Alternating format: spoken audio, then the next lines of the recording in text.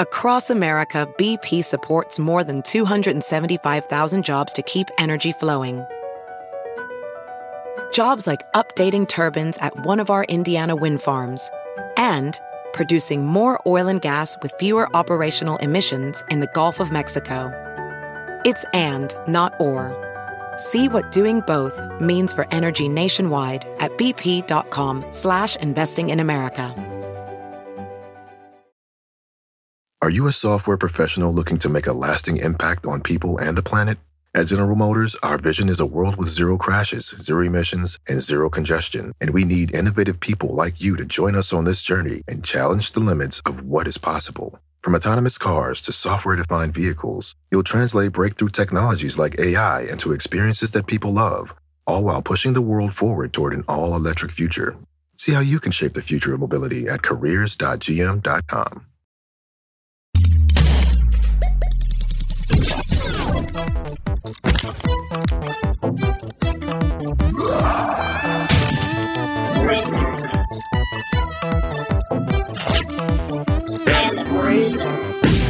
Hey, it's me, a Cranky Kong Bruiser, and I'm here to say you're an idiot. You're never gonna do anything good in your life, Donkey Kong. I was going to do an offensive Jamaican accent for Funky Kong, and I lost the courage, Holden. I lost the courage. I'm so happy you lost courage. I'm so happy you're a coward in that way, Jake. I really, I was going to commit to the banana slamma, brudda, and I just was like, what? Who am I, Adrian Brody? Am I just an Adrian Brody over here? Nobody wants to do the hear lines that. in a non-Jamaican accent, and it'll be actually funnier. Hey, man, it is me, your Funky Kong Bruiser, Jake Young.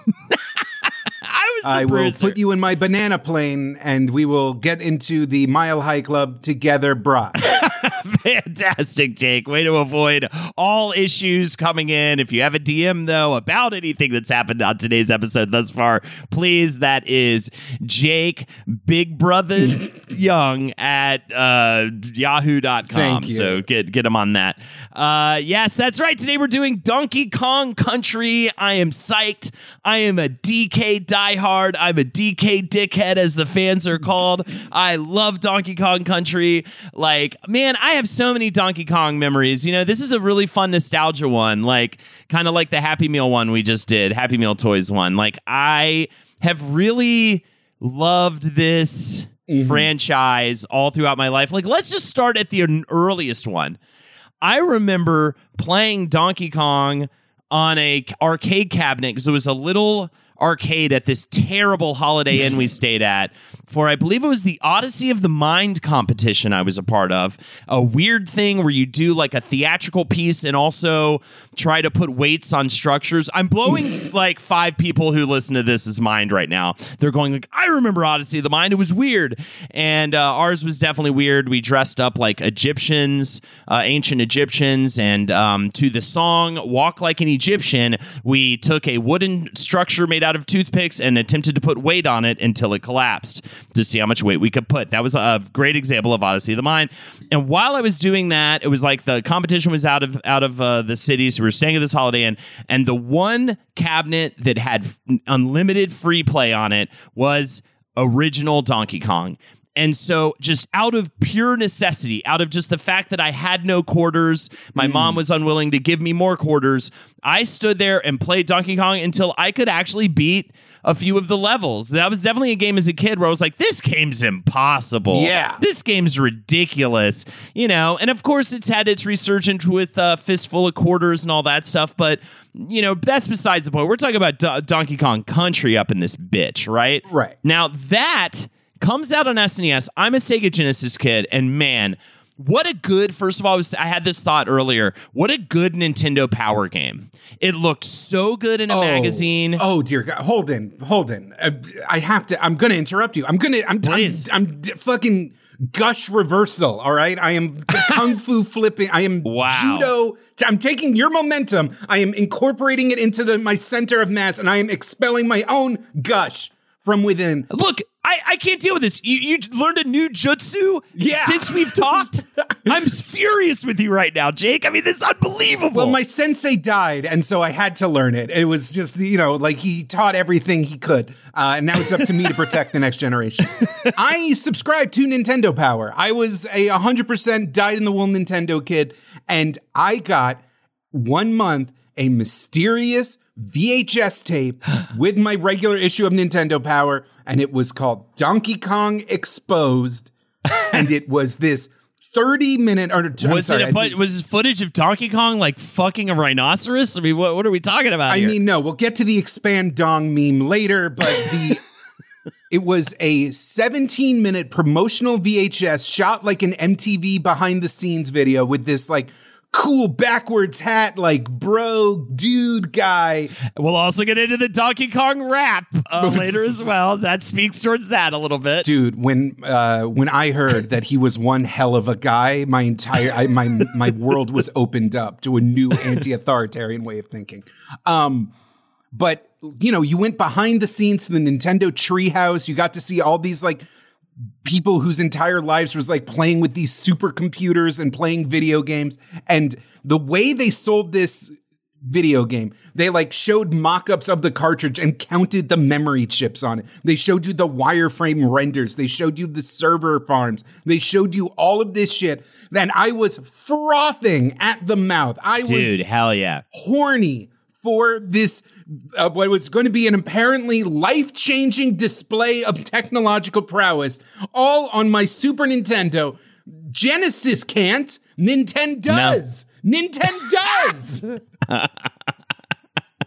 Yes, I have to say, I feel like I was eating my own words. And those words were, Mom, Dad, I think I want a Sega Genesis for Christmas. I mean, I saw this footage and it looked like nothing else I had encountered in video games. I'd already like loved Super Mario World and I had my friend Vincent had a SNES. Mm-hmm. So I definitely would go to his place. I actually have this very specific memory of doing a sleepover at his place. And that's where I got to go play like Super Mario World and some of the SNES stuff I missed out on. He was more of a sports guy. So I remember this one fateful day, I did a spend the night at his place where we played a bunch of Donkey Kong Country. Mm-hmm. And then the next day he kept trying to get me to go outside to play basketball with him. And I was like, no, we're on World 5. Like we're about to beat it. King K. Rool is about to go down, bro. And you want to play some fucking dumbass basketball right now? We got to beat this thing. God. And I remember him just being I was so annoying. Like he was so bummed out to have me there because all he wanted to do was fucking shoot some hoops, and all I wanted to do was take down King K. Rool to play a video. Oh my God, I was that kid. I was that fucking kid in so many sleepovers where it was like, hey, listen, I know you want to like engage in like lively dopamine, life enriching competition with a fellow peer, but hear me out. What if we sat in your basement and played a video game you've already beaten a couple of times? Yeah.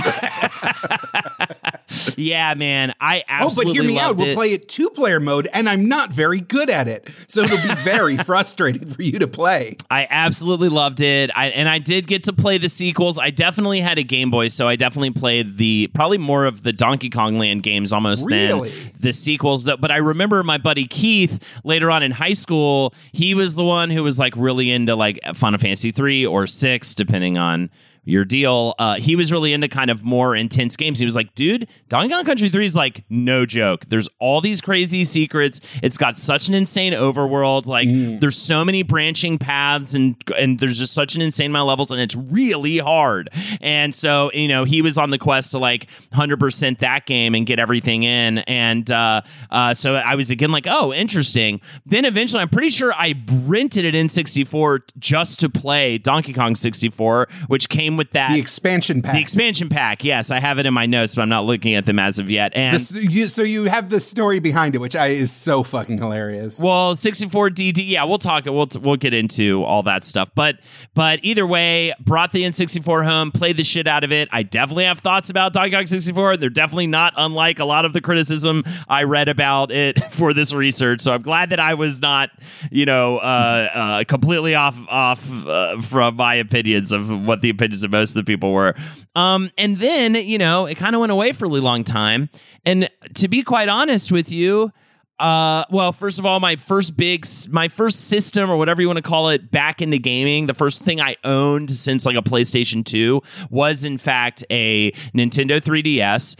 They had a great version of that Donkey Kong Returns on it. I super enjoyed playing that. But man, one of my favorite things Nintendo has put out in the past few years is actually Donkey Kong Tropical Freeze. I think that game absolutely rules. It has so many beautiful, insanely intricate set pieces. Just some of the flows of those levels. It's like it turns into like a crazy action film at points while you're playing the game. It just is really breathtaking, the amount of craftsmanship that went into that game.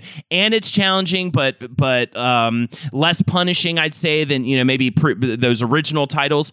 And just I love it. I just think it's a great game. It's a great game to watch speedrun. It's a great game to play. And I'm always trying, because I feel so bad for any game that came out on the Wii U, essentially, like, because they all got overlooked because that system was just kind of like a bit of a failure. So I'm so happy it got its due on the Switch. Just a smidge. I mean, Mario Maker, but yeah, just a smidge. And but I had that system, and Donkey Kong Country Tropical Freeze was one of the few games on it that was like actually worth the purchase. So. Yeah, I just big love for this franchise. Even Donkey Kong 64, I definitely, it is a collectible nightmare. It is kind of like what I think. I think it's what threw people off from the 3D platformer craze of the time. But also what's great about Donkey Kong Country is to tell the story of Donkey Kong Country is also to tell the story of Rare and Nintendo's relationship with Rare. And of course, we'll give a brief history of Donkey Kong as well. But I just, it's the kind of thing that like, we don't have this really anymore. Graphical upgrades are so incremental, but there was a certain point in time when something like this would come out and you've never ever seen anything like it. Just looks like the new shit on every level. Like, I mean, I cannot impress upon the listener enough at like how much of a game changer this was at a time when graphics were everything. Yes. Like nowadays, the indie craze, everything, it doesn't need to look bigger and better than everything else before it to be the hot new shit. But this was a time when like it absolutely did, and Donkey Kong Country absolutely was. We've talked about this a couple of times, I think, in our Final Fantasy episode. Like, there was a lot of studios all kind of rushing into this Silicon Graphics hardware revolution, and it really, it feels like an incredibly specific time and place gift. Yeah. That we were alive and children when humanity literally developed a new way of rendering, of like capturing reality. We literally invented a new art form. I say we, I mean, a bunch of Gen Xers in Britain were doing this, and in Japan and in over at Pixar. But like to go from 2D drawings to painting to pixel art, and then all of a sudden like these volumetric, uncanny shapes and colors all kind of just being parallel explored all at the same time was exhilarating. Yeah, and also, really good score. Oh, God. Done by David Wise. This like bizarrely haunting score, especially in the underwater levels, mixed with this kind of fun, kind of jazz age kind of thing as well. It just had this vibe to it that was wholly unique. And it was a really fun, challenging platformer. It was a one and we hadn't had one in a minute. Super Mario World really like blew the doors open on that and was incredible. Sonic was kind of always in the mix, trying to change the game. But Donkey Kong Country really came in, and I think some people would say it's a bit muddy, it's a bit sticky, it's not as strong as maybe like the Mario games and that lineage. But Donkey Kong was heavier and it fit the character for sure. No, the physicality, the even though it felt different than Mario, it felt different from Sonic, but the levels were designed so brilliantly. Yeah, that too. Yeah, the mechanics like the barrels, the tag-in system, where each Kong has a different like kind of physicality and ability set. And the fucking barrels, man, those blast barrels, created this whole new kind of like timing based highly kinetic form of platforming.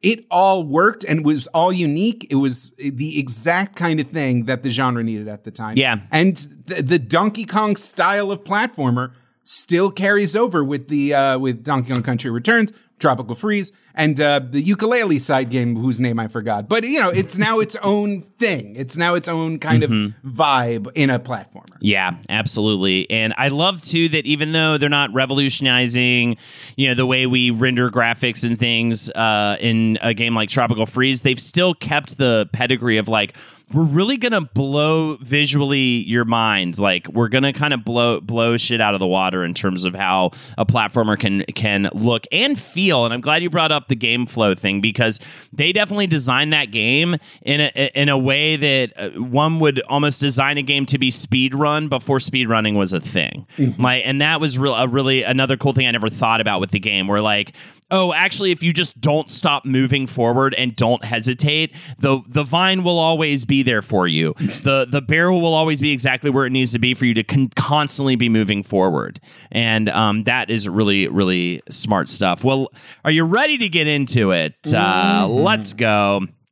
Donkey Kong Country, a series of video games based on the popular game character, created by Shigeru Miyamoto and reimagined by developer Rare as a side-scrolling platformer first released on the Super Nintendo in 1994. The game follows Donkey Kong and his nephew Diddy Kong as they attempt to recover their stolen banana hoard from the villainous crocodile King K. Rool. Since the first game, there have been several releases in the franchise, including 2 more on the SNES, 3 on the Game Boy, an N64 3D platformer, and the most recent Donkey Kong Country Tropical Freeze released on the Nintendo Switch in 2018. So let's start with a brief history of Donkey Kong. In 1977, a young Shigeru Miyamoto joined Nintendo after he escaped a gorilla in the caves behind his house. Very few people talk about how often Shigeru Miyamoto was attacked as a child by his future inspirations for video games. Chain Chomp, obviously. One would ask, why would he go into the cave if a murderous gorilla was in there? At one point, he was trapped by the gorilla for several days and several nights. Some speculate they had some kind of a romance, which is interesting. I don't know. That's a speculation, of course, allegedly. But he did have giant gorilla-sized lipstick marks on his face in a couple of pictures I dug up from his early childhood. But just out of college, he joins Nintendo as an artist and engineer. And he was immediately tasked with creating cabinet and promotional art for 2 arcade video games, Sheriff, Space Firebird, and Radar Scope. And Nintendo had high hopes for these as their breakout successes in this new market, as they saw great success from other companies at the time, such as Taito with Space Invaders. They wanted their Space Invaders at the time. And they didn't just want to be a hit in Japan, they wanted to be a hit in the American market as well. And both of those arcade games failed to make a splash. However, so Miyamoto stepped in to lead the design effort on their next arcade cabinet. Miyamoto's approach to this next game proved to be unique because at the time, a lot of stuff out there was like based on action movies, maybe sports, something like that. Space Invaders, really Star Wars. Everything was Star Wars or a war movie. Yeah, sci-fi, adventures, war films, explosions, car chases. These were kind of the bedrock of a lot of video games inspiration. And Miyamoto wanted his game to feel like a comic strip come to life, which was unique at the time. One with characters that showed some personality as opposed to just some car that's driving around shooting people or a spaceship that has no name or anything like that. Initially, this new game was to be based on comic character Popeye and his need to save damsel in distress Olive Oyl from his nemesis Bluto in that comic book strip. And unfortunately, maybe fortunately, at the end of the day, they were unable to secure the license. I'm the guy that like forever mourns for the Popeye game that could have been. I mean, like, all this Nintendo was bullshit. I just wanted to play as Popeye.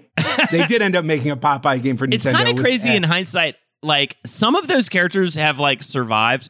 Popeye definitely has just gone way to the wayside, but that strip was the basis of so many things that we've talked about on this show. Popeye and big in Japan. Yeah. It was big and huge in America too. It's kind of amazing how hugely influential and how massively popular that comic strip is.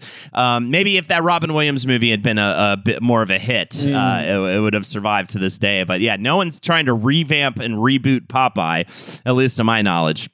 Regardless, this is what them not getting the Popeye license is what led Miyamoto to replace the characters with a King Kong theme. The titular character came about when Miyamoto was asked to give the game an American name in order to try and break into that market. So it's kind of a funny, like, lost in translation thing.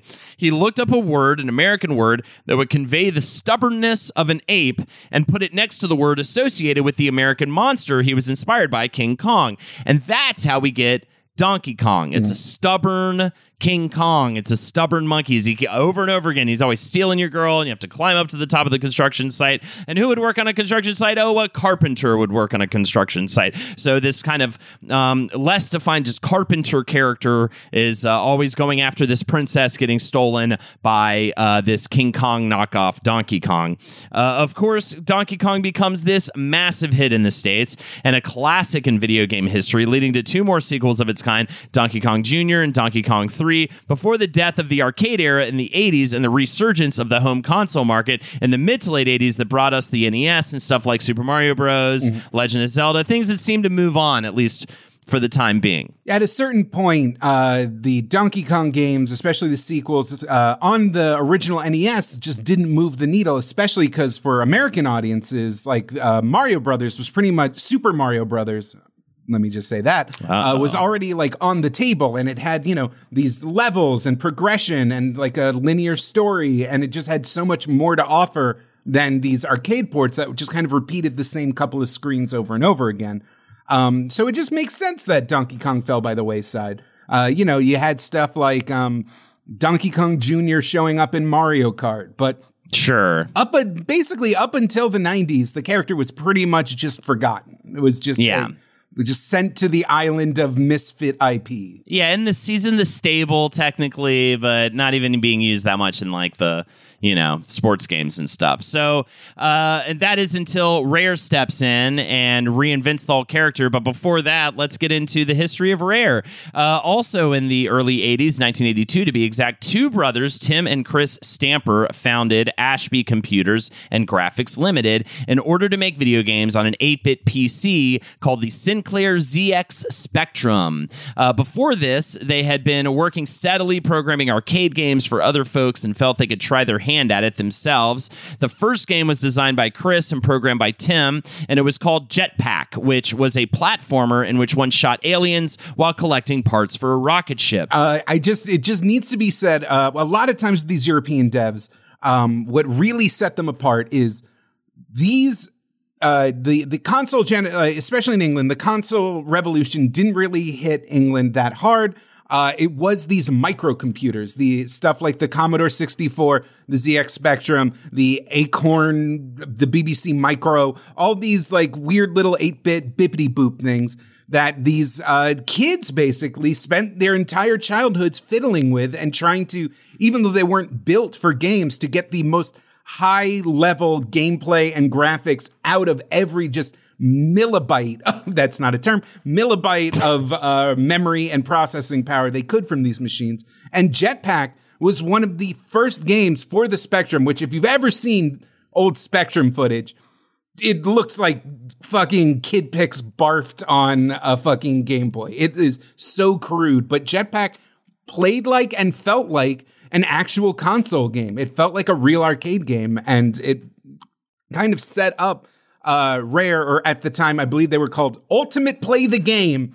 Yes, they didn't release it as Ashby. They didn't release it under Ashby Computers. They released it under the dev name Ultimate Play the Game, which was Jetpack was the first in a string of hits for the brothers, which led them to become the top game developer in the UK because they had a look, like you said, it was maybe ridiculous, crude in hindsight, but it was much nicer and cleaner than most other games coming out at the time, especially in the UK, and it had had a feel. There was a higher level of quality, which I feel like Rare has kept as for their reputation for years and years to come after, right? It looks great. It feels great. It just feels like it's on another level than most of the things out at the time. They were known for two things during this time: a ridiculous work ethic and media shyness, as they were too busy making games as opposed to taking interviews or going to conferences. In fact, they were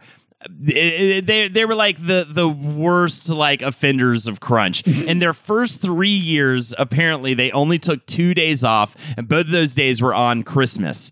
Then they discovered an amazing system released out of Japan called the Nintendo Famicom, which they quickly reverse engineered and picked apart any Nintendo game they could get their hands on for the console, and figured out how to develop for the system long before they were given the opportunity to do so.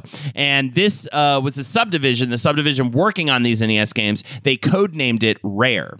They took some of the stuff they'd been working on directly to Nintendo. The company was so impressed that they gave them an unlimited budget to make as many games a year as they wanted, which solidified an exclusive partnership with Nintendo. As Rare, they started putting out licensed games for the NES, such as Nightmare on Elm Street and Hollywood Squares, and ports of other popular titles like Marble Madness and Sid Meier's Pirates, as well as some original IP such as the Teenage Mutant Ninja Turtles knockoff Battletoads during that time. And they also put out stuff on the Game Boy as well, learning how to develop for that as well, hardware as well, which will come into play later. They were now much less focused on innovation, on making a name for their quality, as much as they were on pumping out at least one, usually more than one functioning commercial game a month. Jesus. For a few years. If you look at the list during those NES years, it is absurd. It is so many games. And that's kind of the way they were pushing things out for quite some time, until they finally settled down when the SNES was coming out. That's when the company shifted gears again into innovation by scaling back on output and purchasing a bunch of Silicon Graphics workstations, making them the most technologically advanced developer in the UK. BP added more than $70 billion to the U.S. economy in 2022 by making investments from coast to coast. Investments like building charging hubs for fleets of electric buses in California and starting up new infrastructure in the Gulf of Mexico. It's and, not or. See what doing both means for energy nationwide at bp.com/investing in America. Are you a software professional looking to make a lasting impact on people and the planet? At General Motors, our vision is a world with zero crashes, zero emissions, and zero congestion. And we need innovative people like you to join us on this journey and challenge the limits of what is possible. From autonomous cars to software-defined vehicles, you'll translate breakthrough technologies like AI into experiences that people love, all while pushing the world forward toward an all-electric future. See how you can shape the future of mobility at careers.gm.com. Now, you have to understand, these workstations were insanely expensive. David Wise, the composer for the Donkey Kong Country series, in an interview said that the machines cost 80,000 British sterling pounds each. So it was incredibly expensive, and just whatever foresight the Stamper brothers had to just like be like, we want to have our heads wrapped around this technology before it's even technically feasible, turns out to be one of the best decisions they've ever made. Mm-hmm. Yeah, this weird need to be ahead of the cusp. It was like crazy. It was like they were like just pumping out shovelware, essentially. And they were like, all right, fuck that. We're going to do the absolute opposite. We're just going to invest full on in being like the most quality shit we could possibly be. And these machines were a nightmare. They had to have all of their air conditioning units focused on the machines. Mm-hmm. They were working on Donkey Kong Country in like the middle of the summer in the heat with no AC because it all had to go to the machines. At this point, Rare was based out of like a farmhouse outside of a small village. The Donkey Kong Country team was literally in a barn. David Wise was composing music in a refurbished chicken coop. Like just insane circumstances. Completely insane. Power would go out all the time. They had to like really deal with a lot of resource management. Like in order to render certain things, they had to make sure like other people's workstations were completely turned off to focus all the power. I mean, it was like this insane operation, and they were all sharing one user manual for these machines. And apparently this user manual was like incredibly obtuse. It was, at least by one person's description, it was just not made with an artist in mind. It was like completely over the top technicality stuff.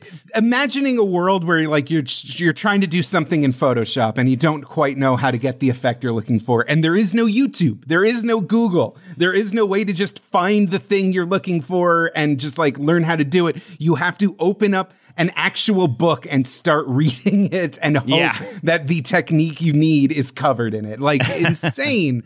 According to legend, it was around 1993 when a executive for Nintendo named Tony Harmon caught sight of the Aladdin video game adaptation for the Sega Genesis made by Virgin Interactive. This is not the one made by Capcom, and this is the one famously that had hand-drawn animation by original Disney animators to create the sprite work. And it was so above and beyond good-looking that Harmon saw the fear of God. Yeah. He realized that, like, Nintendo was lagging on the graphical front, and if your game doesn't look as good, it won't look as good in magazines, and little Billy Jim won't ask for your console or your games for Christmas. And so he started this insane drive to find just the most extravagant demo, just who is out there making something that will make their game stand apart. And it was him that apparently connected Rare with Nintendo, and there was a famous meeting with Genyo Takeda and Shigeru Miyamoto where they had to showcase kind of the things that they were working on with these Silicon Graphics workstations that could maybe compete with Aladdin. Yeah, Chris Tim and the team all this time had been learning how to no longer rely on bit mapping for their games, instead creating a game using a full CGI render. They initially did this with a very basic boxing game to learn the ropes, and when they got connected with Nintendo, it was like this perfect kismet. Lead designer Greg Mayles said, "At the time, software houses outside Japan were producing graphics that were considered superior to those produced inside Japan. Nintendo visited us and we demonstrated a proprietary graphics system that we were toying with, which became ACM, which stands for Advanced Computer Modeling. As a result, they asked us to do a game using the Donkey Kong character." Mayles also spoke about the utility of the 3D animation. He said, "The use of 3D modeling was an alien concept to us and the industry at the time. Once the character was modeled in 3D, we could view it at any angle and render out the frames of 3D animation that were then converted to 2D images. Previously, animation was extremely labor intensive and required great artistic skill to get the angles and lighting correct. This new computer assisted method enabled us to produce animation quicker, to a higher standard, and with a previously unseen realistic look."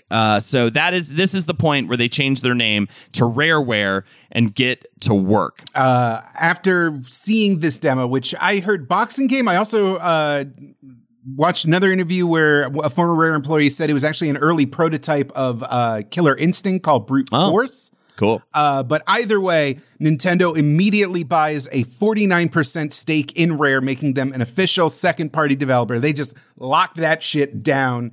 And I think it was Miyamoto that suggested Donkey Kong would be a good character choice for the game. It was actually Greg Mayles, who redesigned Donkey Kong initially, and he revealed something that I find so upsetting. When you look at the new Donkey Kong's eyebrow ridge, it's literally the same shape and form factor as the Battletoads. Like, to this day, Donkey Kong still has a genetic link to Battletoads, which was another game he had helped design. which I find very hilarious. So a team of 12 people are assigned to the game, which was more than Rare had ever assembled for a single game before. This is back when teams were much smaller than they are now, of course. Then they did what most game designers do and went to the zoo. According to Greg Mails, yes, we did go to the zoo and observe the gorillas, but found out when they did move, it was completely unsuitable for a fast-paced video game. So all of the animation had to be done by hand. We went through about 15 different versions of how DK could move. DK's movement in the final game is based loosely on how a horse moves, but I recall laughing at some of the other animal-themed attempts, including a rabbit and a frog. So this character can't get away from donkeys, horses, or the like. It's very bizarre how we keep connecting the monkey to the horse. It was a very iterative process. I believe they were trying to figure out what the core action for the game would be. What would be Donkey Kong's signature attack? And they were like, maybe he spins around like a tornado. Maybe he does like a little leapfrog move. And they couldn't quite figure out what to incorporate, because what they really wanted was a sense of forward momentum. Yeah. They really wanted that perfect flow state where if you're like in tune with the game, even though they're throwing all these obstacles at you, you can just like propel yourself forward. And, speed running wasn't a thing yet, but they had clearly gotten that speed run perfect timing vibe in their hearts when they started. Well, definitely that would have to be largely because of certain levels they played in Super Mario Bros. 3. That was one of their biggest influences in terms of game flow.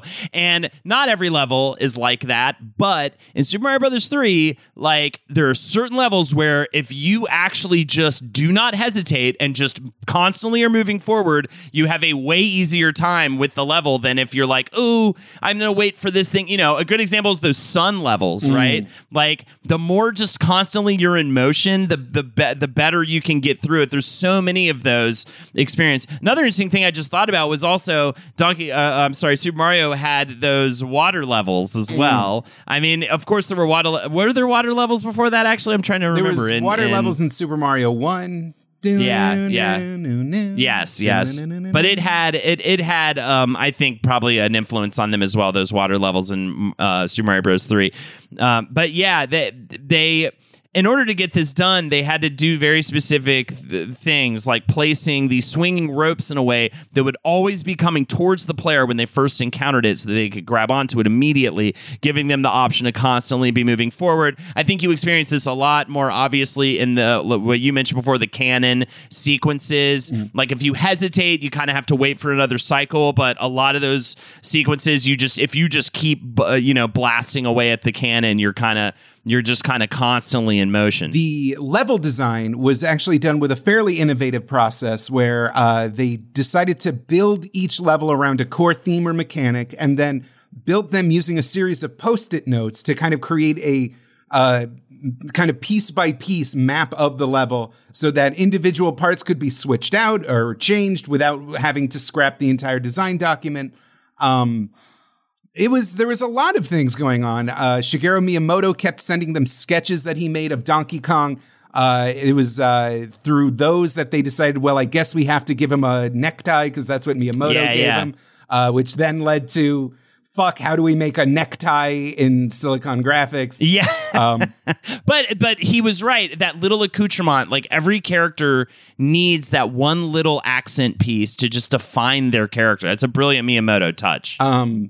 The general expanded cast, they didn't quite know what to do with it, because, was Diddy Kong supposed to be Donkey Kong Jr.? Was Cranky Kong supposed to be the original Donkey Kong?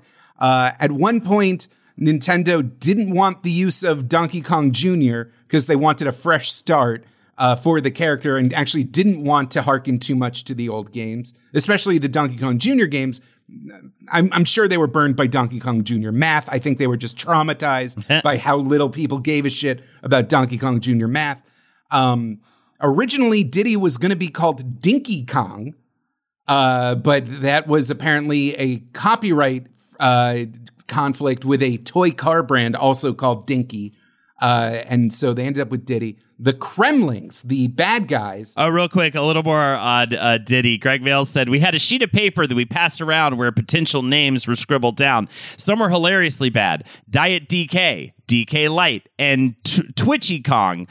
We settled on Dinky Kong, but after legal advice, decided to change it to Diddy. And again, you're about to go into King K. Rool and the Kremlings, and they wanted to go with Wario actually for the villain, but again, they wanted an original villain instead. The original pitch doc was called Donkey Kong versus Super Wario, and oh Lord, what could have been? What give could it that have to been? Me. Like, whatever with the Popeye thing, like, that's whatever, but give me the Wario villain in the Donkey Kong. That would have been so fun. Absolutely. But instead, they go with King K. Rool and the Kremlings, which were actually pulled from a canceled adventure game that Rare was working on for Macintosh computers, which was titled Johnny Blastoff and the Kremling Armada. He was based on, kind of the clumsy villain, the kind of the goof 'em up villain that's kind of bad at their job. That's that classic archetype for sure. It's also spawned the weird fan theory that the entire Donkey Kong Country universe is based on the Banana Wars that America was involved with in South America, a series of coups and military conflicts because so many of the Kremlings have military kind of garb and various tactics involved, and they are fighting over bananas. I feel like it was really just because originally it was going to be Wario, and Wario's really greedy, and he always like steals the loot of the protagonist in his games, or when he's the protagonist, he's like just collecting money. So I think they were that's why it was based on like stealing a treasure, and what would be Donkey Kong's treasure? He's a gorilla, so it would be bananas. I mean, that's kind of the 1-to-1 I drew. For sure. It turned out to be the backgrounds that proved to be the most challenging, as they didn't want the background to repeat, as was the usual practice at the time. So they instilled a method that did involve repeating elements, but in a disguised way by cutting up elements of the single screen environment by hand and then arranging them manually. And apparently this process just took hours and hours and was really annoying. It's kind of a very convoluted extension of the original trick from the first Super Mario Brothers, where the clouds and the bushes are the same sprite, just with different colors. The Super Nintendo and the original Nintendo use a tile-based graphics processing system, so you literally couldn't just slap a JPEG on there and call it a day. You had to make sure that everything could be broken down into these little 8x8 pixel squares that could be repeated. It's saved on memory, it's saved on resources. It's just how it worked. You couldn't just draw a background and have it in the game as you drew it.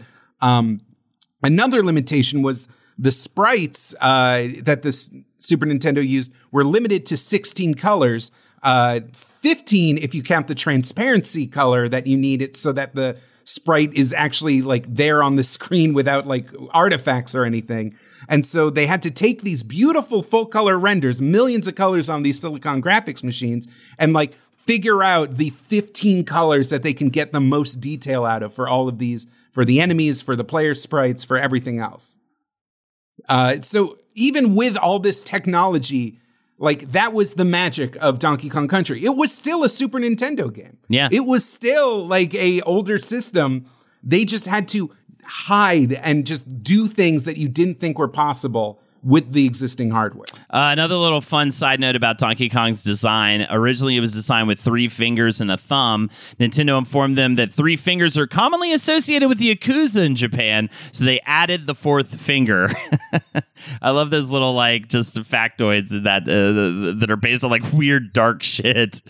So the team then goes to Kyoto to show off the game at Nintendo's headquarters. Greg Mail said, "We were there to demo an early version of the game to the people that created the original character.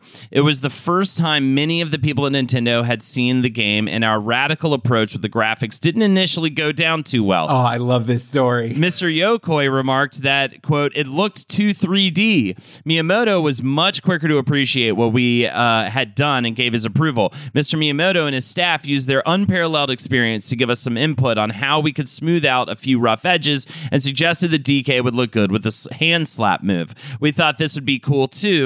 So even though we were only a few weeks away from the deadline, we included it." I don't know if you're listening to this and you've heard this story at some point during an earlier stage of the internet, but there was a quote that went around internet circles for a long time where Shigeru Miyamoto supposedly said that like Donkey Kong Country proves that people don't care about gameplay as long as it looks good.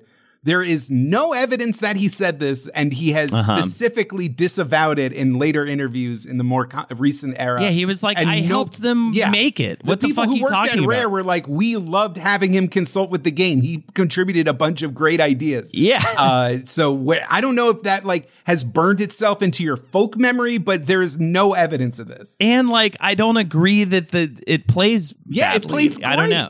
I think it supposedly, I think this was just bitter Yoshi's Island fans just mad that Donkey Kong Country is the now. Those Yoshi's Island people are worse than the prequel people. I mean, they're just nightmarish. Yeah, they're always wang. They're always they're a bunch of babies. They're always screaming, hanging out in their basement, floating in a bubble, getting dizzy.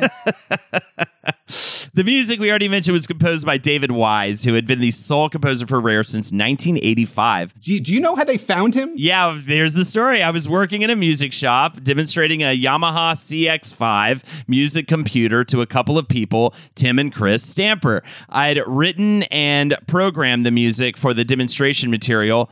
They offered me a job. Literally, that's like, it, right? Demo scene guy, respecting demo scene guy.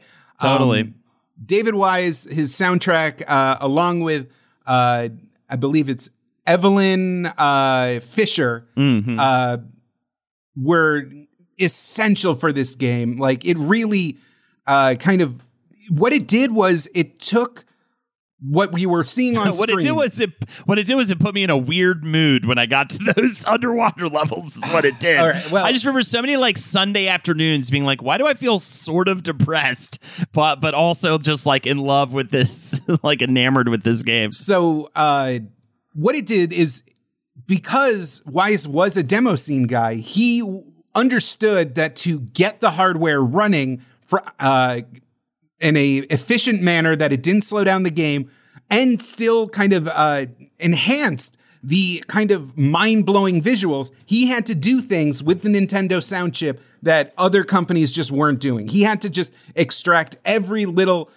sound gimmick and technique out of that hardware that players who had played a bunch of Nintendo games at this point, it was a very mature system at this point, just truly had to stop in their tracks. And the visuals, the songs, all like bouncing off each other. What you're talking about is aquatic ambience, which April, which is probably the most like, memorable, impressive. You can even just tell, even as a kid, you could tell it was just like, there's something, this is on another level than like anything I've heard on a Super Nintendo before. Yeah, April, play us some aquatic ambience.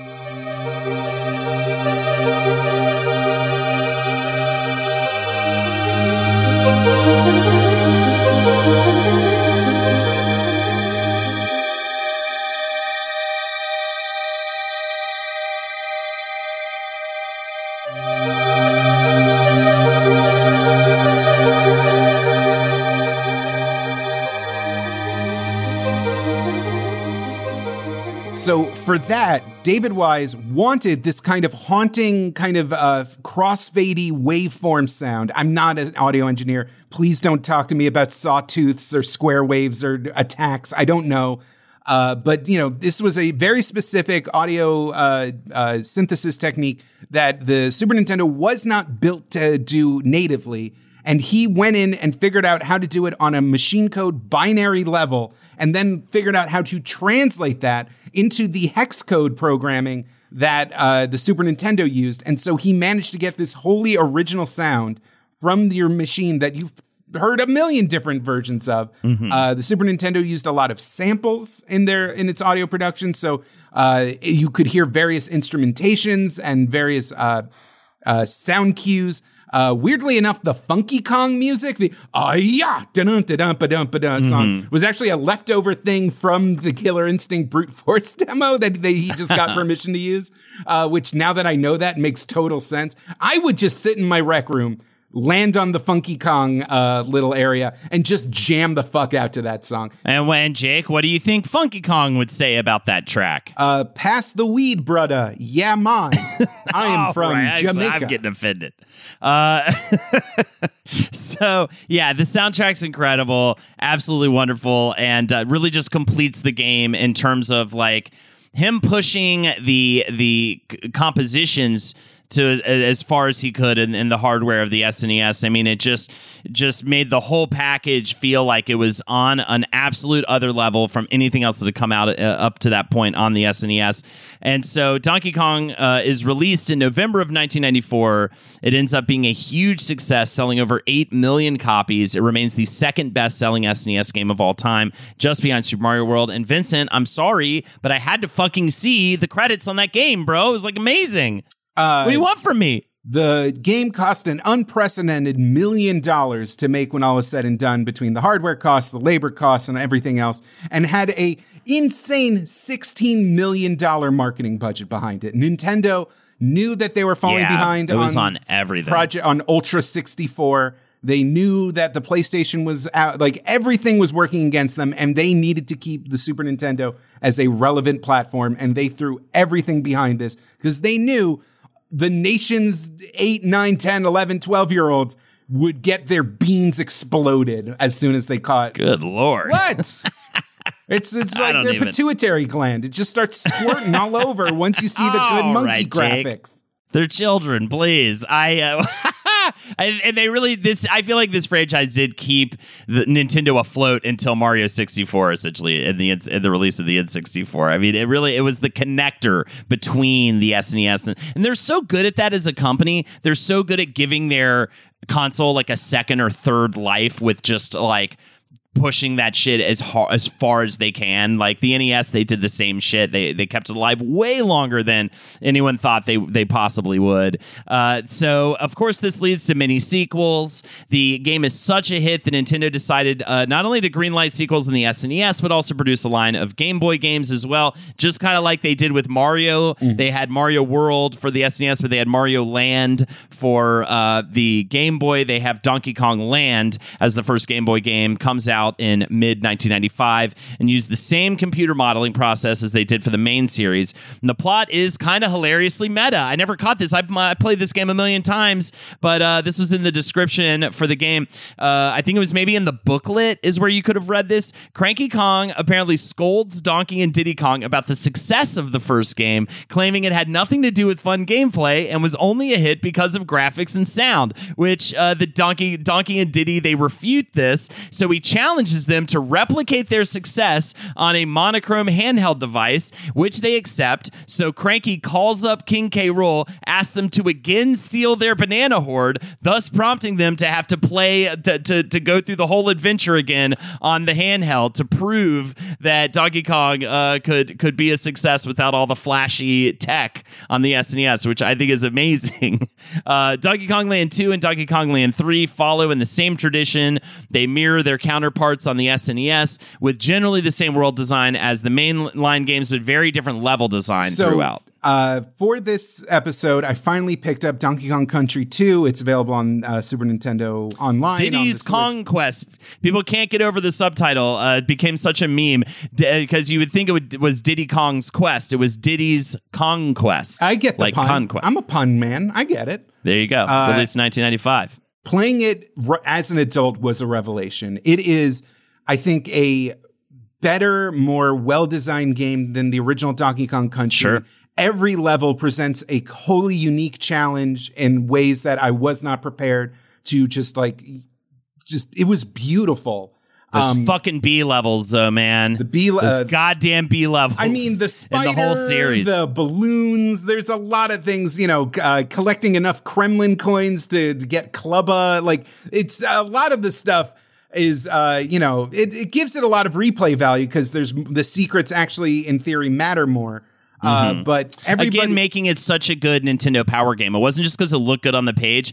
Every game was so loaded with secrets and hidden walls and things like that it just worked so well on we have to read about this to figure everything out in this game. Across America, BP supports more than 275,000 jobs to keep energy flowing. Jobs like updating turbines at one of our Indiana wind farms and producing more oil and gas with fewer operational emissions in the Gulf of Mexico. It's and, not or. See what doing both means for energy nationwide at bp.com/investing in America. Are you a software professional looking to make a lasting impact on people and the planet? At General Motors, our vision is a world with zero crashes, zero emissions, and zero congestion. And we need innovative people like you to join us on this journey and challenge the limits of what is possible. From autonomous cars to software-defined vehicles, you'll translate breakthrough technologies like AI into experiences that people love, all while pushing the world forward toward an all-electric future. See how you can shape the future of mobility at careers.gm.com. I will say David Wise went even harder core this time around. So many of the tracks in this game are even better, I think, than the first one. Songs like Forest Interlude and the kind of mirror to Aquatic Ambience is a song called Stickerbush Symphony, which April, I'm going to keep talking, but like play this in the background because it is equally haunting, uses a lot of the same waveform techniques that we talked about in Aquatic Ambience, and it is so like resonant with a generation of gamers that a tradition has actually kind of come from the woodwork on YouTube.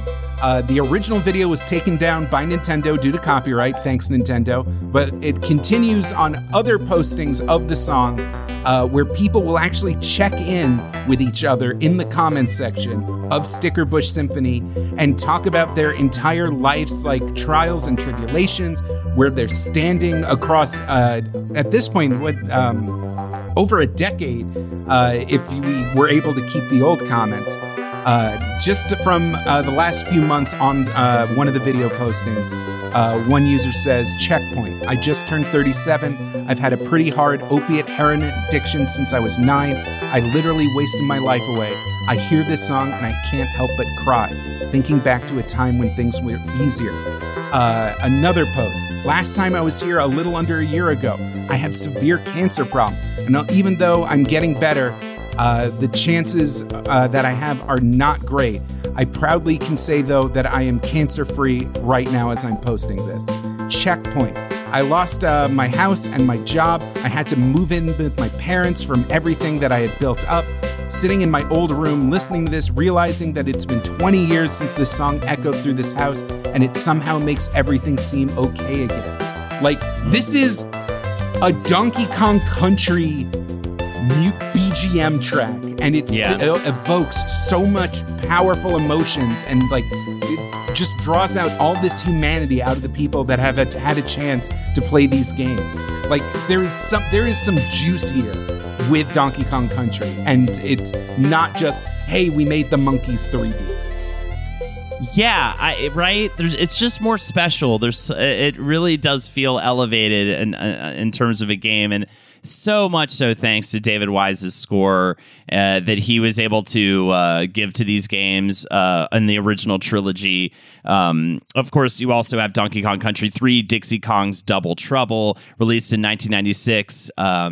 Dixie Kong was actually introduced in Donkey Kong Country 2 because if you remember, Diddy Kong is actually the main character of that game. They're trying to save Donkey Kong, and Dixie ends up being the sidekick, and she can also, swing her ponytail around like a helicopter, which allows for some really nice like floaty platforming that comes in handy. They introduce Dixie's baby cousin Kiddy Kong in the third one as the main playable character, and again, finally just pushing the SNES's hardware to its limits. I think another thing about these games that we haven't said yet is like just way more levels than you'd ever think that there would be in a game that looks this good and sounds this good. Like you would think that kind of game you would be able to you'd beat it really fast, and it was like, yeah, but it just looks amazing, so I just beat it over and over again. No, these games took quite some time, especially this third one. The overworld is huge. The number of levels is ridiculous. I think it's like, is it like 70 or something? It's like crazy,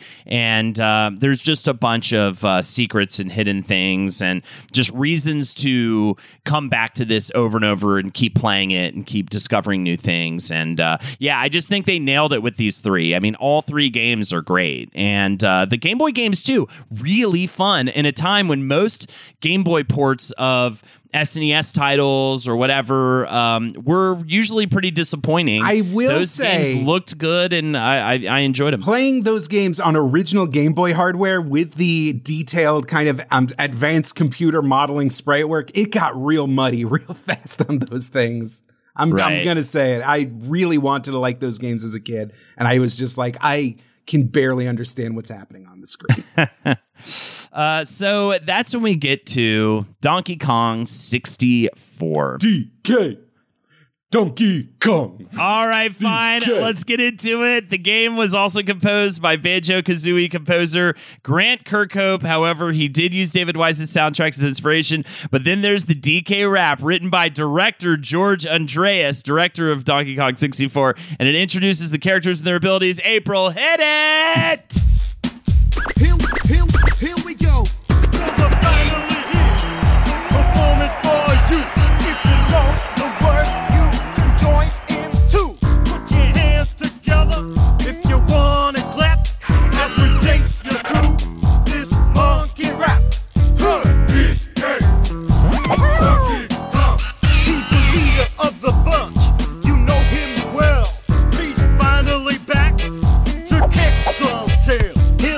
Yeah, dude, hip-hop Donkey Kong. Who's here for it? They're finally here, Holden. They're finally here. Yeah, this is, it's kind of funny. I feel like the Donkey Kong Country kind of kept 2D platformers alive at a time when they were starting to get stale, whereas Donkey Kong 64 kind of did the opposite. It seemed to kind of kill off the 3D platformer in a lot of ways in terms of popularity because of just the sheer amount of collectibles in this game and things like that. I'm not knocking the game full sale. At the time, reviewers were very positive about the game. It was technically very advanced. That kind of collect-a-thon gameplay, people were like, oh yeah, you got a lot of things to collect, but like it wasn't as monotonous or just, there wasn't a horizon where they had worked past better ways to engage players than just put a bunch of shit in the middle of the map so they can like walk around and know where to go and do all the things. Like it's a holdover from its time. Also it's because of the way that it's kind of a Metroidvania in a lot of ways where different characters gain different abilities. And so you have to access different parts of these worlds. It does feel a little backtracky, but at the time people were not like, well, pack it in, 3D platforming's dead.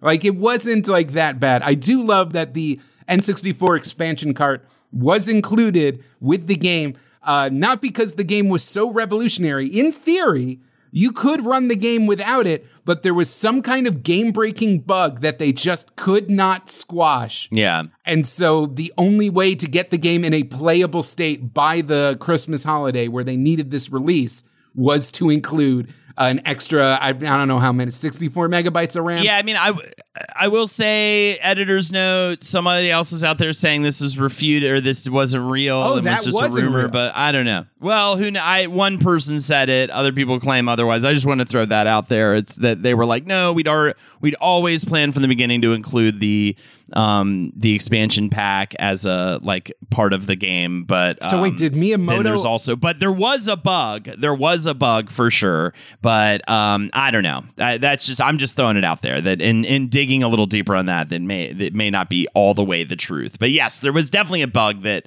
existed without the expansion pack. But the expansion pack's inclusion removed the bug, and maybe they just also were like, fuck it. Then just keep the bug. I don't even want to deal with it. It also had stop and swap technology where you would yank the Banjo-Kazooie or Banjo-Tooie cartridge out of the N64 and put Donkey Kong 64 in it. And that was kiboshed by Nintendo because they were like, why are you encouraging our users to break their consoles? Yeah. So also Rare, they were also doing Banjo-Kazooie at this time, the other big 3D platformer for the N64, and they definitely pulled a lot of their team from that game and incorporated them into the Donkey Kong 64 team. So a lot of the same DNA there with those two games. Banjo-Kazooie came out in 1998. Donkey Kong 64 came out in 1999. And it actually was originally going to be a linear platformer game. This was scrapped after about 18 months, which is probably why the game took 3 years to make. And so they essentially had to start from scratch, replacing their pre-rendered approach with polygons using a new tool called GameGen. And as I stated before, this game has an insane amount of collectibles. Apparently, Tim Stamper implemented this intentionally to set it apart from Banjo-Kazooie. Director George Andreas said, "I'd always go back to him and say, 'Here's some,' and he'd go, 'No, more things.'" Andreas apparently later stated he wished he had reined it in just a little bit. I mean, we're talking all these different like colored bananas and crystal coconuts. I just remember that being dizzying. Like it was just absurd. There was so much shit to collect. There was so many like things you'd have to go back, through a whole platforming sequence to like get to a different item. It was just a lot, and kind of reaching its like the full weight of that in a game, in terms of the 3D platformers of the time.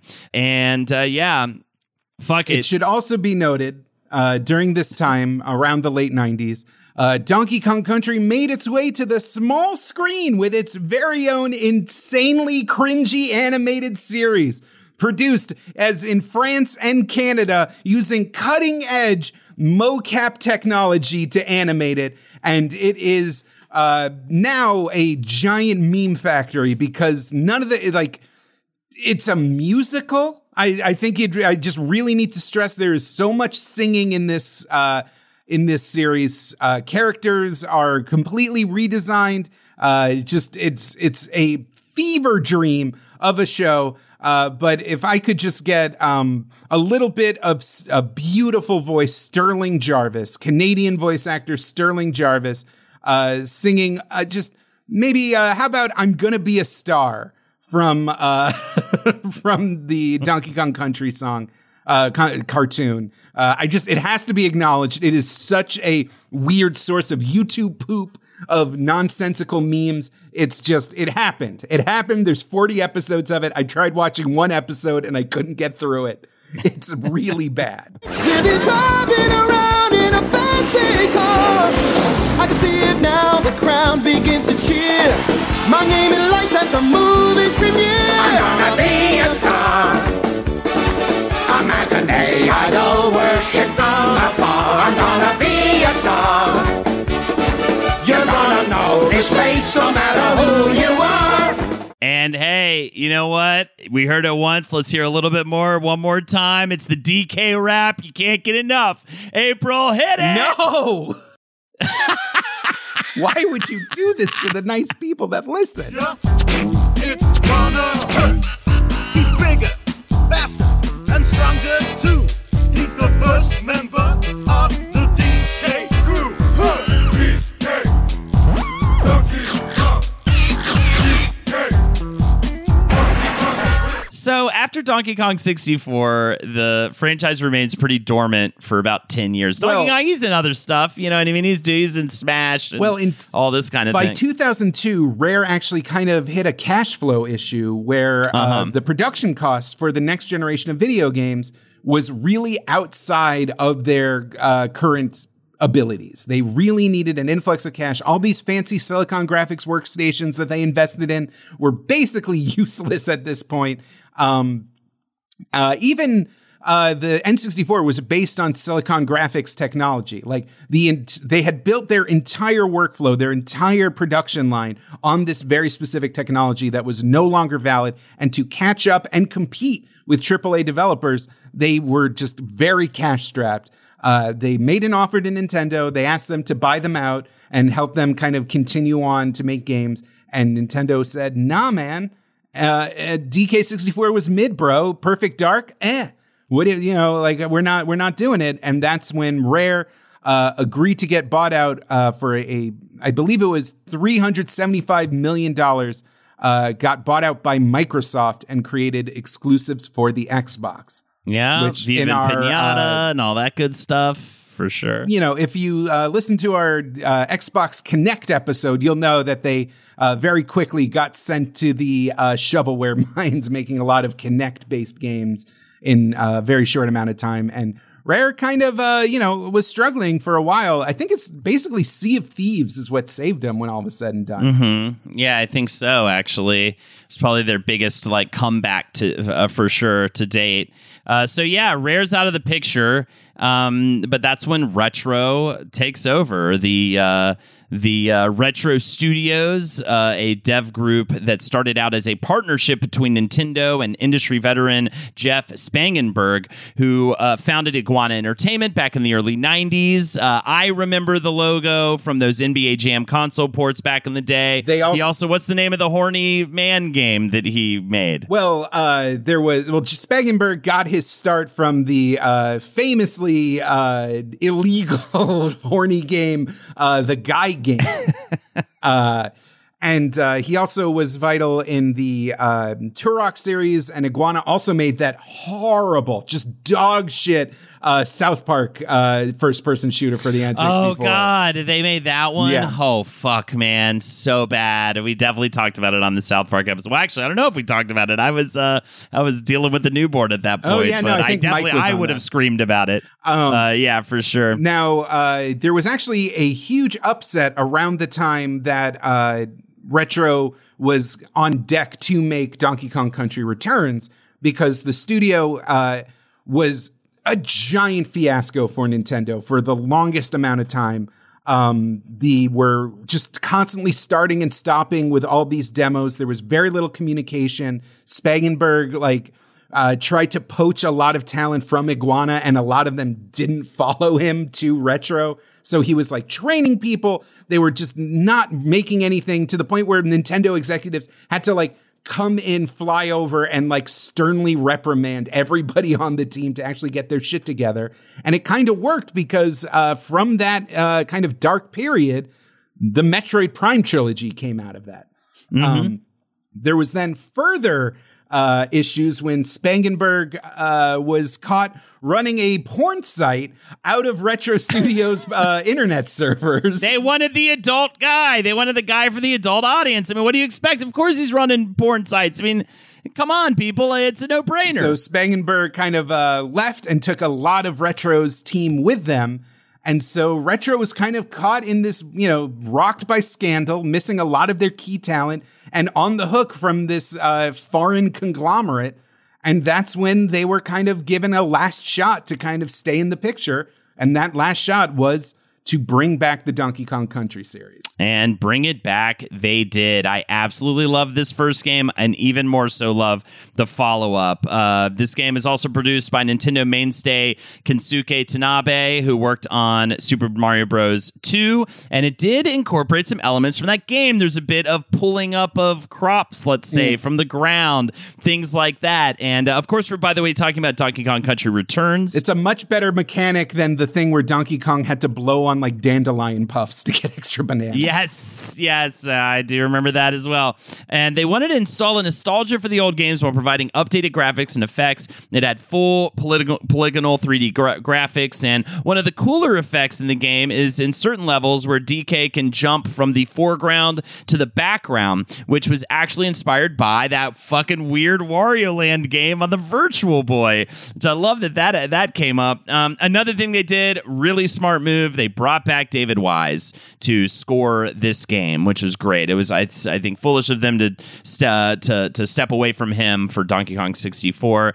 And I don't believe I played this on the Wii. I'm pretty sure I primarily played it on the Nintendo 3DS, which came out with a wonderful port of the game with Donkey Kong Country Returns 3D. The game is released on both the Wii and the Wii U starting in 2010, and just very solid. There's these really cool silhouette levels that are absolutely beautiful. I mean, gorgeous is the word when it comes to these newer Donkey Kong games. They look amazing. They have that same, classic game feel of the original, that heaviness of Donkey Kong. The challenge is there, because I think the challenge needs to be put up in front and center as well, which separated Donkey Kong from Country, the franchise, from, let's say, especially the newer Mario games, right?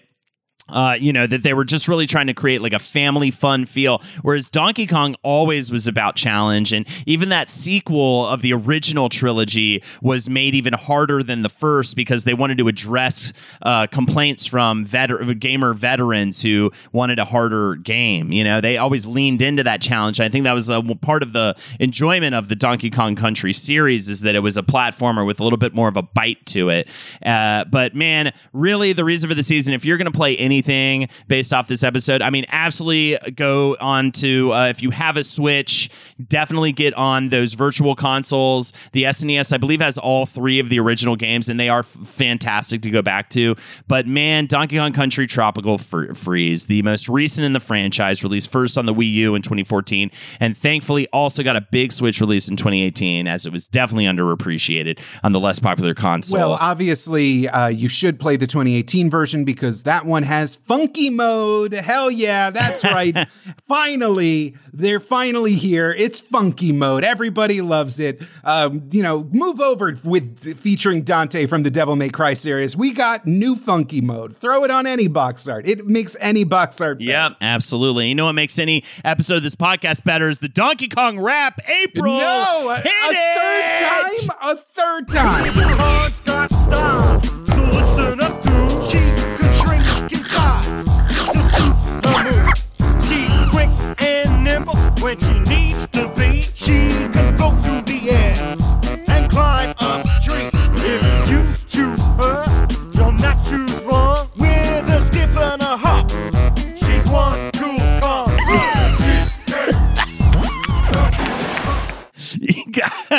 You gotta love it. The Tropical Freeze incorporated a lot more camera work from the previous game, having these dynamic swings from a side to a full-on 3D view. It looks so impressive. I just think that game should get more love. There was actually recently they did a speed run of it on Summer Games Done Quick. Maybe go check that out on YouTube. That'd probably be a really fun way to watch the game if you don't want to play through it yourself. But absolutely check it out. It is really, really pretty, really fun. If you love, 2D platformers like I do, this is such a good addition. This would probably be on my top 10 2D platformers of all time. I'd say easily. Yeah. And I mean, that's pretty much all I got, Jake, except for I do have one more go of the Donkey Kong rap. April! Hit it! No style, he has no grace. This Kong has a funny face. He can handstand when he needs to and stretch his arms out just for you. Inflate himself just like a balloon. This crazy Kong just digs his tune.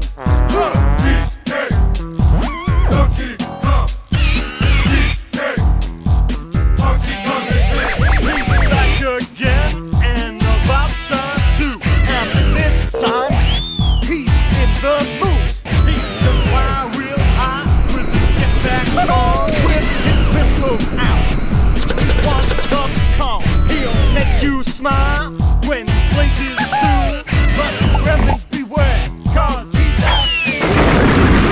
Well, our podcast is officially creatively bankrupt. It took us a while. I thought we'd have hit that wall after year 2, but we made it. It was a good run. I'm turning into the Joker, Jake. Honestly, I would love it if one of us turned into the Joker of podcasting. That would do great for our numbers. Are you kidding me? Have you seen the podcast charts? One of us has to go Joker mode. It's going to be a musical with Lady Gaga in it, though. I hope that's okay. Regardless, Jake, I absolutely love doing the research for this episode. I love this. One of those close to my heart episodes. I absolutely loved this game growing up. And and it's a cool thing to see that, it's definitely had some highs and lows, but it's maintained pretty solid throughout its entire, you kind of set your watch on a Donkey Kong Country release. They're all pretty great. Even that N64 game is not bad. At the end of the day, it is not a bad game. I just think it's hilarious that this incredibly weird amateur render by a team of Brits that were just barely figuring out how to use these very dated machines is still in the Nintendo canon. Like Donkey Kong still has the little hair swoop. He still has that weird like pistachio mouth. He still has the weird Battletoad's brow. Like it's just this bizarre holdover. And he's in it. He's in the canon. That's what Donkey Kong looks like now. No, yeah. And I just find that fucking hilarious. King K. Rool is in Smash. Like, you know, it's there. It's part of it. It's this weird risk that Nintendo took at their most desperate hour is now part of this immortal ensemble of Mario characters. And it's just so bizarre that it's been at this point 27 years since it first came out. Hell yeah. And if you're a fan of Donkey Konga or King of Swing or any of the other weird spin-off games and you're mad we didn't cover it, I need you to just pick up all of your friends' phones when they're not looking, just for the next month. Just like grab your friends' phones, make them subscribe to our podcast. It'll up the numbers on the Donkey Kong episode, and I'll be like, shit, we got to do more Donkey Kong episodes, and we'll do a whole fucking hour on the fucking bongo game, all right? But I need you to put the work in, okay? I need you to violate personal boundaries and help us get more numbers, all right? That's the deal. Well, I don't think we can just cover that one franchise. Watch me. I'll do anything. I think we I would rather do an episode on just bongo games. Okay. We'll cover, it'll be all bongo, every bongo game put out on a console. It'll be like the all right. And bongo/Maraca game. Let's say that. Okay. Yeah, that'll be a good time. All right. Well, thank you so much for joining us for our Donkey Kong Country episode. If you'd like to follow us further, patreon.com/WizBrew. On there, we've got bonus episodes every single week for just $5 a month. For $15, you can join us on Discord every Sunday for our Sunday study session. This last week, we actually did our production schedule to come up with our next batch of episodes, the most worthwhile, I think, use case for the study session. You get a say in the episodes we're going to do. But we also cover, whatever, usually it would have been us playing Donkey Kong Country, hanging out with a group of people and for an hour and a half on a Sunday. I would have forced everybody to sit and watch at least 5 minutes of that weird ass cartoon. It's just and I would have made them listen to the rap about 4 or 5 times. You did that already, Holden. I know. I have done that already. Drunk haven't I? with rap power. With power. But yeah, check me out also twitch.tv/Holdenatorsho. Monday, Tuesday, Friday streams. Holdenatorsho on Twitch. Jake. Gotta press the flesh on that Patreon once again. Go to patreon.com/WizBrew and listen to a bunch of bonus episodes. We got hundreds of them. If you like the show, you will like those bonus episodes. I guarantee. Also, I'm on YouTube and Twitch at Puppet Jared. Go to Puppet Jared on YouTube and Twitch. The Cartoon Dumpster is my flagship stream. We watch weird, bizarre, and insanity-inducing cartoons from the 80s, 90s, and 2000s. It's a good-ass hang. I'd love for you to say Hell yeah, dude. And always remember, never stop bruising. And keep on whizzing. And don't let anybody touch your bananas. April hit it.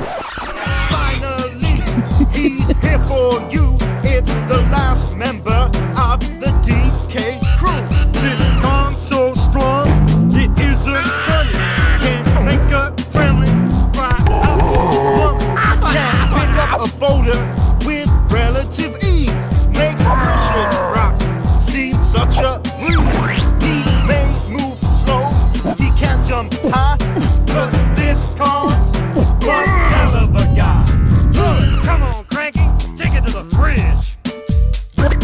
Walnuts, peanuts, pineapple smells, grapes, melons, oranges, and coconut shells. Oh yeah, walnuts, peanuts, pineapple smells, grapes, melons, oranges, and coconut shells. This show is made possible by listeners like you. Thanks to our ad sponsors, you can support our shows by supporting them. For more shows like the one you just listened to, go to lastpodcastnetwork.com.